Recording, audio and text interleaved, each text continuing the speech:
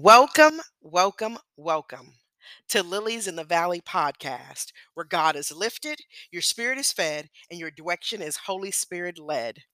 I am your host, Sister Miko C. Deal, and I'm so glad that you are here with us today, where we are continuing our series on women in the Bible. Today, we will be discussing the woman at the well in John chapter 4. Amen. But let's start with a little bit of prayer. Father God, I thank you. I thank you for what you are revealing. I thank you for what you are teaching. I thank you for the yokes you are breaking. I thank you for the bonds that are breaking in the mighty name of Jesus, the bondage that we've been held in, and the agreements that we've volunteered to, Lord God. I thank you that you are showing us something different. You are giving us the truth, the way, and the light. You are letting us stand firm on your foundation and speak the truth boldly in the mighty name of Jesus. Lord God, I thank you for releasing us from the captivity of the acceptance of others' eyes and perspective and understanding. And Lord God, I thank you that you are releasing us to be who you've called us to be, to see that we are who you made us to be, to reach out and have every resource that you've given us in the Word of God. And I thank you, Lord God, that we can be who you've called us to be comfortably, without a shame and without under misunderstanding and without hallelujah, thank you, Jesus, and without fear, that we can stand on faith and we can stand on the truth in the mighty name of Jesus. Amen. And thank God. Amen, amen, amen. So I want to get right into it. I want to get right into the woman at the well. And this series of the woman at the well is titled, There is No Shame in the Truth. I want to dedicate this actual episode to my son Lyle and a really good friend of mine, Marquita Stevens. And if you all listen, I want you to know I love you and thank you so much for being so obedient to God's word. They have ministered to me over the last couple of days and also prayed over me and also allow me to hear the Holy Spirit through their testimonies and through their prayers. And so I'm just really grateful and thankful for them being obedient to God's word and moving in the way that they moved to allow the bands of wickedness and the bands of the enemy's fiery darts to be quenched and destroyed and to fall from not only my mind, but my spirit, my body, and my soul. And I thank God for that. And I thank each and every one of them for being so obedient. And I thank each and every one of you for joining us on today. So if you would be so inclined, let's get into the word. John 4 is where we find ourselves.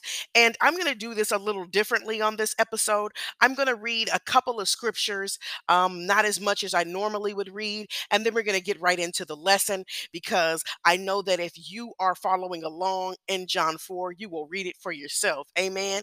And the Lord allows us to be able to have the scripture and to be able to have his word so that we can read it and apply it to our life for ourselves. Amen. Amen. I know you're in agreement.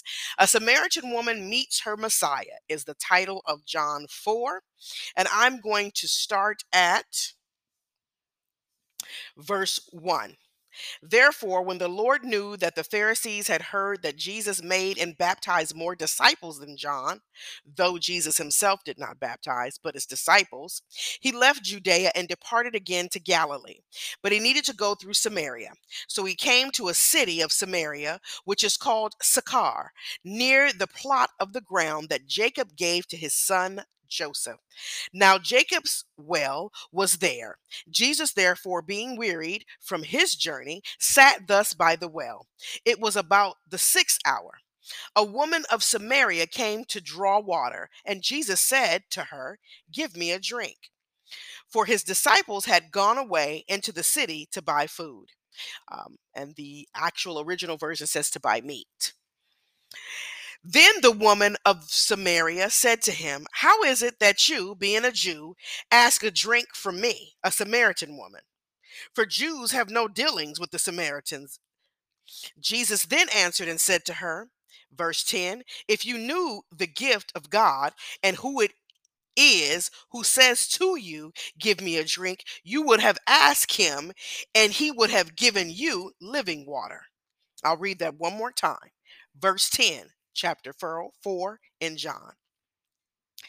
Jesus answered and said to her, "If you knew the gift of God and who it is who says to you, 'Give me a drink,' you would have asked him, and he would have given you living water." Verse 11, the woman said to him, "Sir, you have nothing to draw with, and the well is deep. Where then do you get the living water? Are you greater than our father Jacob, who gave us this well and drank from it himself, as well as his sons and his livestock?"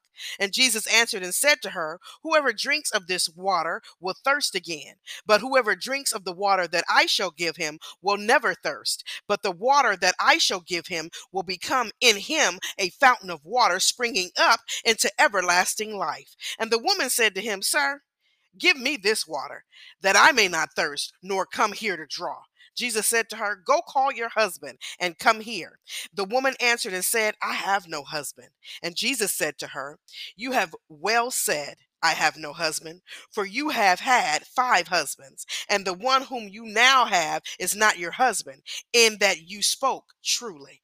The woman said to him, "Sir, I perceive that you are a prophet. Our fathers worshipped on the mountains, and you Jews say that in Jerusalem is the place where one ought to worship." Jesus said to her, "Woman, believe me, the hour is coming when you will, excuse me, the hour is coming when you will neither on this mountain nor in Jerusalem worship the Father. You worship what you do not know. We know what we worship, for salvation is of the Jews. But the hour is coming, and now is, when the true worshipers will worship the Father in spirit and in truth. For the Father is seeking such to worship him. God is spirit, and those who worship him must worship him in spirit and in truth. The woman said to him, "I know that Messiah is coming, who is called Christ. When he comes, he will tell us all things." Jesus said to her, "I who speak to you am he." The word of God for the people of God. Amen. Now, if you get everything that has happened in just this transaction with Christ Jesus and the Samaritan woman, you will now come to understand there is no shame in the truth. And the title being, "There is no shame in the truth," because Christ is so amazing. You understand? I just got off the phone with a friend, and I told a friend that Christ often allows us to understand, when we choose him, what him involves, what choosing him can lead to, what choosing him will do to you, what choosing him will have, and what it will mean for your life. We are very often caught at two roads, two doors stand in front of all of us in our lives. We have encountered it time and time again. We may be encountering it now, but we have often been faced with two roads, two choices in life, two doors. And a lot of us experience frustration, anger, being upset, confusion, because we're not exactly sure what door to choose. And I'm going to be honest, if you're the person who knows what door to take all the time, I don't want to hang out with you, because you're perfect and you know everything. And that means that you have no room for growth. And me, a person being a person who is always looking at everything that I do and self reflecting on a daily basis, weekly basis, hourly basis, to see where I can be better and to stop making the same mistakes and find some growth in my actions and character, we wouldn't mix, we wouldn't gel, because I know that I'm not perfect. I know I make mistakes, and I often try to figure my way through with Christ Jesus. In saying that, John 4 and 6, it talks about how Christ was wearied. Capio is derived from kopos, which means to toil, reducing strength, pain, labor, trouble, weariness. It is derived from the word, it also means to work hard. It is derived from the word kopeos, Hebrew kopeos. Excuse me, these are Greek words. So Christ has just poured out to Nicodemus. Now, if you read in John 3, you will understand how all of this comes together. Christ has just poured out to Nicodemus, explaining how a man must be born again by water and spirit to get to the Father. And on his journey from Judea to Galilee, he is stopping because he's weary. He is stopping because he's tired and he is thirsty, and he would like to get some water. So now Jesus was alone, and the disciples have gone into the city to buy meat. And so that is where we find ourselves. And Jesus is now at the well where he finds himself resting, but he doesn't have anything to physically quench his thirst. Come on, somebody. He doesn't have anything to draw from the well. And so here comes the Samaritan woman, and the Samaritan woman she comes prepared. Okay. And Jesus is also prepared because he knows that he's going to meet this woman at the well. Amen. And he knows that he's going to not only be able to, in part, quench the thirst physically, but he's also going to quench the thirst spiritually. Amen. Amen, amen, amen. I love this. So Jesus asked the Samaritan woman for a drink who had come up on the well to draw water.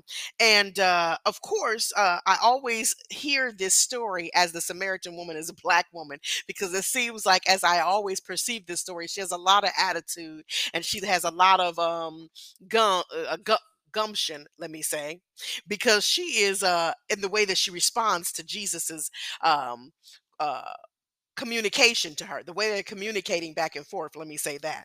And so she says, how can you ask me for a drink when you know Jews don't fool with Samaritans? That's what I always hear. You know what I'm saying? She like, why are you talking to me when you know you don't fool with us?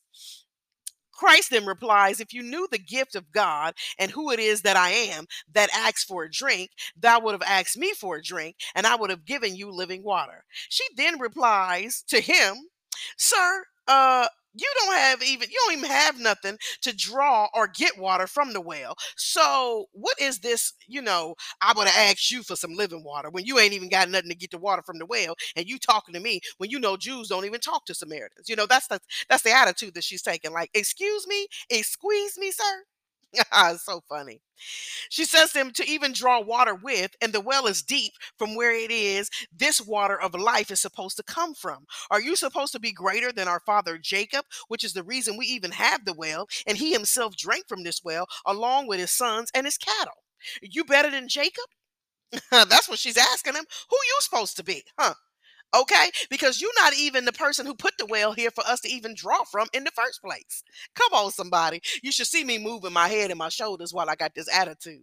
You understand, kind of understanding that this is where she was. And this is what makes her so much like myself. And I don't know about you, because oftentimes when we're caught off guard, when we're not in the mood to perceive certain things, when God surprises us and allows things to happen in a place where we didn't expect it, our guard is up and we immediately have an attitude. But the way that God moves is we're taken back so far about how God comes in and blesses us when we weren't even in the proper position. All of our defenses come down. And that is what we find in the next few verses. She probably thought she told him, told him off. Who is this man that thinks he's just going to come up here and tell me about my well in my city? You see what I'm saying? But Jesus replied to her, whosoever drinks of this water shall be thirsty again. Hmm. But the water I give him, they shall never thirst again. The well shall be in him, springing up into everlasting life. That makes sense to me, that if you drink the water, you'll be thirsty again in your physical. But if you accept me into your heart, because now I'm inside of you, the well shall spring up into everlasting life. Because now you have agreed, you have volunteered to accept me as your Lord and Savior, so that when you are in a dry spell, I can provide that everlasting spring. You see, this is really important to understand, because this is the part in which what God is giving her through Christ Jesus is adding value to her life. You see, she could have heard this word elsewhere. She could have. She could have heard it when through someone else, when Christ had come from Judea or going to Galilee. And any of those accounts she could have heard. Even if you read in the chapter, she's already heard some things about the Christ that's coming. So she's obviously heard that elsewhere, you see. But it would not have moved her in the way that it moved her when she's hearing it from Christ Jesus himself, that who you speak of, I am he, is what he told her. You see, because there were still some things she needed to go through, which is why she didn't hear it before now, which is why she's not hearing it after. That this is the right time in which God is ministering to her spirit. You see, you find yourself in the same way. You could have heard this episode before, but it would not have affected you like you're hearing it now. You see, you had to go through some things. You had to still go through. You see, that's why it took me so long to be able to be pulled out of this rut I found myself in. Because, see, I was going through some things that weren't going to hit like it needed to hit until I got this word that I'm getting, until God ministered to me, until my son prayed for me, until Marquita released her testimony, that it hit differently, that I was more focused on the task other than or more focused on the time, excuse me, than the task. I was more focused on the perception more than the purpose. You see, I ain't talking to nobody who got it together. I'm not talking to nobody who thinks that I need to be qualified through all these variations of man to be able to deliver this message. The only thing that qualifies me to be able to deliver this message is the fact that I accepted Christ Jesus as my Lord and Savior, and the fact that I have come through with Christ Jesus, the fact that I rose up this morning because God allowed it, the fact that I allowed God to minister to my spirit, the fact that I have to go before him and praise and worship in spirit and in truth so that he can turn some things around in my life. You know what qualifies me to be able to give this word is the testimony, the testifying, the understanding that the relationship that I have with Christ will not just benefit me, but benefit you. That everything ain't all about me, that the message that needs to go out and go forth is all it needs for me to do is say yes and allow God to do the rest. That's what qualifies me. What qualifies me is the blood on Calvary that he shed over 2,000 years ago. Father God, I thank you. You see, what was going on here was one usually becomes thirsty because they are not drinking the amount of fluid your body needs. You see, that's how you become thirsty in the physical. You see, catch this now. When you are thirsting, you are dry. Your mouth is dry as a result of the previous that I just explained. So you are now experiencing what we call a dry spell. And a dry spell is to spend a period of time without something that is needed or without someone or without something one is accustomed to or desires. I'm going to say that again. A dry spell is to spend a period of time without something that is needed or without something one is accustomed to or desires. You see, we are accustomed to, when we live in the flesh, to living in the flesh, to lying, stealing, conniving, doing whatever, sexual immorality, having sex before marriage, and then want to have excuses for why we do it. Or some people will say, I don't want to have marry a man that I'm not going to have pleasure with. So I want to have sex to see what I'm getting. But see, if you believe in Christ Jesus, if you know and walk in the faith and walk by faith and not by sight, God knows what you desire. You think that God don't know what you sexually desire? You think that's immoral? No, that's not immoral. God knows about sex. He created sex with a man and a woman. He knows what goes on. He knows how a baby's created. He knows how love, and he knows the difference from lust. That's why the word of God talks about what happens in the bed, a bedroom between a husband and a wife shall not defile. That what you do between a husband and a wife in your bedroom is between the two of you, because he knows about the needs and desires and how things can change, and how things that the need that you would want to do it with a person that you can trust and you love. You understand? God is not elicit, or he is not dumbfounded to those needs. And if you walk by faith and not by sight, you will get everything you desire, including in the bedroom with God. But when you walk with the world, you're going to be disappointed either way, because the shame and and the attachments that come from having a sexual relation with a person that's not your husband or wife, or with the wrong spouse that you've chosen, means that you're going to take on all of these demons and spiritual derelictions. That now you attach to each other, and now you're not only fighting your immoral battles, but you're fighting someone else's too, because you've joined not only sexually but spiritually with someone you should not have. So when you are experiencing a dry spell, you are going without something that is needed in the flesh.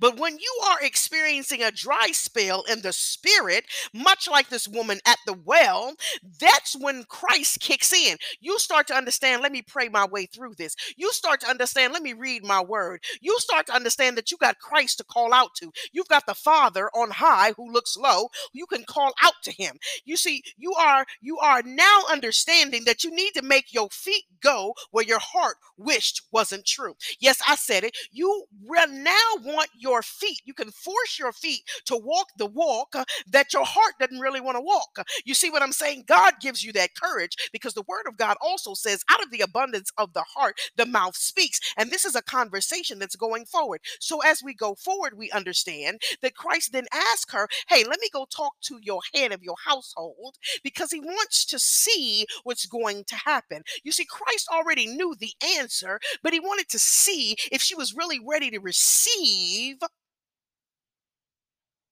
in her spirit and not in her flesh. You see, Christ gave her two doors, and he was trying to see which one she was going to open. Come on, somebody. And she told him the truth. She said, I don't have a husband. And he said, you're right, you don't, because the man at the household's not even your husband. She didn't have any shame. And then he proceeded to tell her, you've been married 5 times. You see, when we receive Christ into our hearts, we are not left on our own. Christ gives us resources to access the well water within our spirit. First, we have his word, the sword of truth. Second, we have his Holy Spirit that guides us, interprets for us, that comforts us. Third, we have prayer, allowing us to communicate with our Heavenly Father directly. The Holy Spirit also allows us to hear the answers we seek from God as well. She then says to Jesus, okay, sir, where can I get this water? I want this water. Jesus says to her, go and get your husband. She then, in her transparency, says, I have no husband. Jesus then says to thou hast spoken the truth. You have no husband, for you have been married 5 times. And who you are with now is not your husband. She then says, okay, this man is a prophet. He done told me all my business. But Christ then shares with her, as he did with Nicodemus, how to come to the Father and how we should represent ourselves to the Father in spirit and in truth. And she remembers what she heard about the Messiah, also called Christ. When he comes, he will tell us all things. Jesus tells her, I am he that is speaking to you. She was so excited and astonished, she went off to the city and left her water pot at the well. She just left right in the middle of the conversation. She was so overwhelmed with excitement and so overwhelmed by the Spirit that she was being spoken to by the Messiah at the well, testifying about her encounter with the Messiah Christ Jesus. She went into the city and just testifying all over the place about what had just happened. She had no shame in telling Messiah Christ the truth, nor spreading the truth about her encounter. It was the way Christ approached her. It was the knowledge he shared with her. He didn't try to demean her or badger her about her troubled past or present. He gave her the opportunity to live in a better truth, one that could give her everlasting life. You see, where you are in life may be your truth. A liar, a hoe, a drunk, a cheater, a snob, a control freak. Maybe you mismanage your money. Maybe you mismanage your time. Maybe you're selfish and refuse to change. But in Christ Jesus, we have a new truth in spirit and in truth. 2 Corinthians 5:17. Therefore, if anyone be in Christ, let him be a new creature. Old things are passed away. Behold, all things become new. The woman at the well came to the well with the world's truth, and she lived in the flesh, and she left the well in a new truth that would allow her to never thirst again in spirit and in truth. She didn't have to worry about who she used to be. She didn't have to worry about, she just had to walk in who she is now. God has the ability to take who you were in the world, wash you clean, and use you for his kingdom. You ain't got to worry about how people perceive you. You ain't got to worry about what people are going to say. You don't have to hold yourself captive by everybody else's perception of you. You don't have to hold yourself in burden, because if you speak boldly in Christ Jesus and stand on a firm foundation and speak against the enemy operating in your day-to-day life, that people are going to perceive you as mean, that people are going to perceive you as controlling, that people are going to perceive you as dramatic, because they're afraid to speak the truth. They're afraid to open their mouth. They're afraid to speak what they see is wrong because they think it'll just pass, or they are afraid what people are going to say about them. What I'm telling you today is God has been trying to speak through you boldly, and you don't need to be ashamed about what the world is going to say. You don't need to be perceived, feel bad about how your husband or your wife is going to perceive you, how your children are going to perceive you, how your job, your boss, your friends, because I'm telling you, when you get in line with God, when you go to him in prayer and let him use you like he desires to, everybody's going to fall in line. And the testimony that will leap out of your spirit will change everybody's life. I'm telling you right now, if you finish that story, you will see how her testimony brought more people to the well to see for themselves. And that is what the word is supposed to do.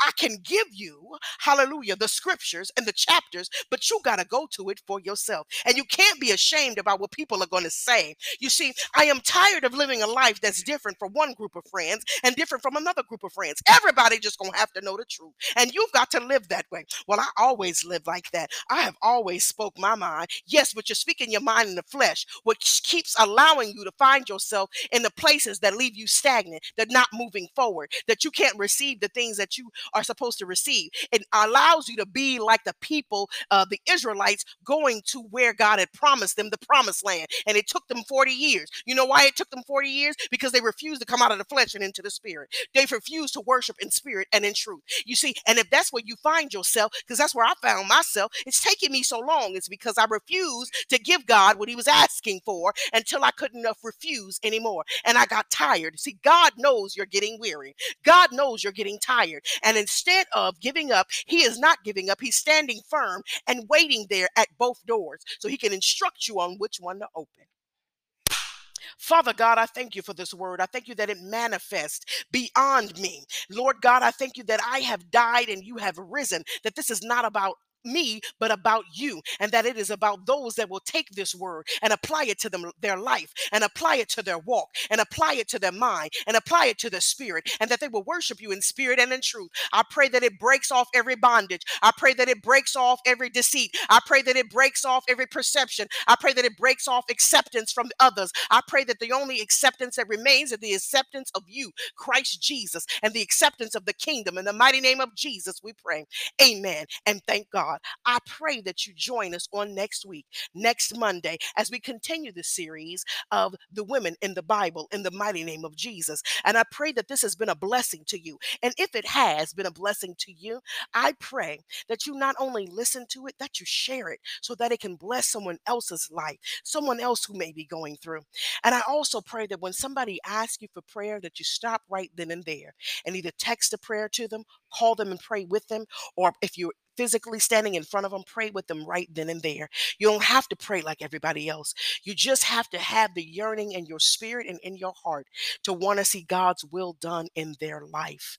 I pray that this blesses you tremendously because not only did it bless me, it encouraged me to change some things in my life, to change some things so that God could get the reverence, God could get the glory, and that I could take the back seat, and that I could exchange my fear and my worry for faith, because faith without works is dead. I accept God's calling on my life, doing as God has asked me to do. Regardless of how you feel about it, what you're going to say, that's your problem. It's not mine. And I refuse to go back to that box. I refuse to go back to what you think about me. I refuse to go back to what people are going to say about me, because guess what? When God comes to take us home, I plan on having my name in that book because I stood firm on what he asked me to do, regardless of how people felt about it. Amen. And I pray you do the same, that you live your life boldly, and that you understand the gifts that he's given you and you give them boldly, and that you don't be so receptive to the world and what they would have, the drinking, the weed smoking and everything, and doing everything in the flesh. Start to feed your spirit and watch it benefit you in places and in times you've never seen before. I love you all, and I hope that you pray for me as I am praying for you. In Jesus' name, see you next week.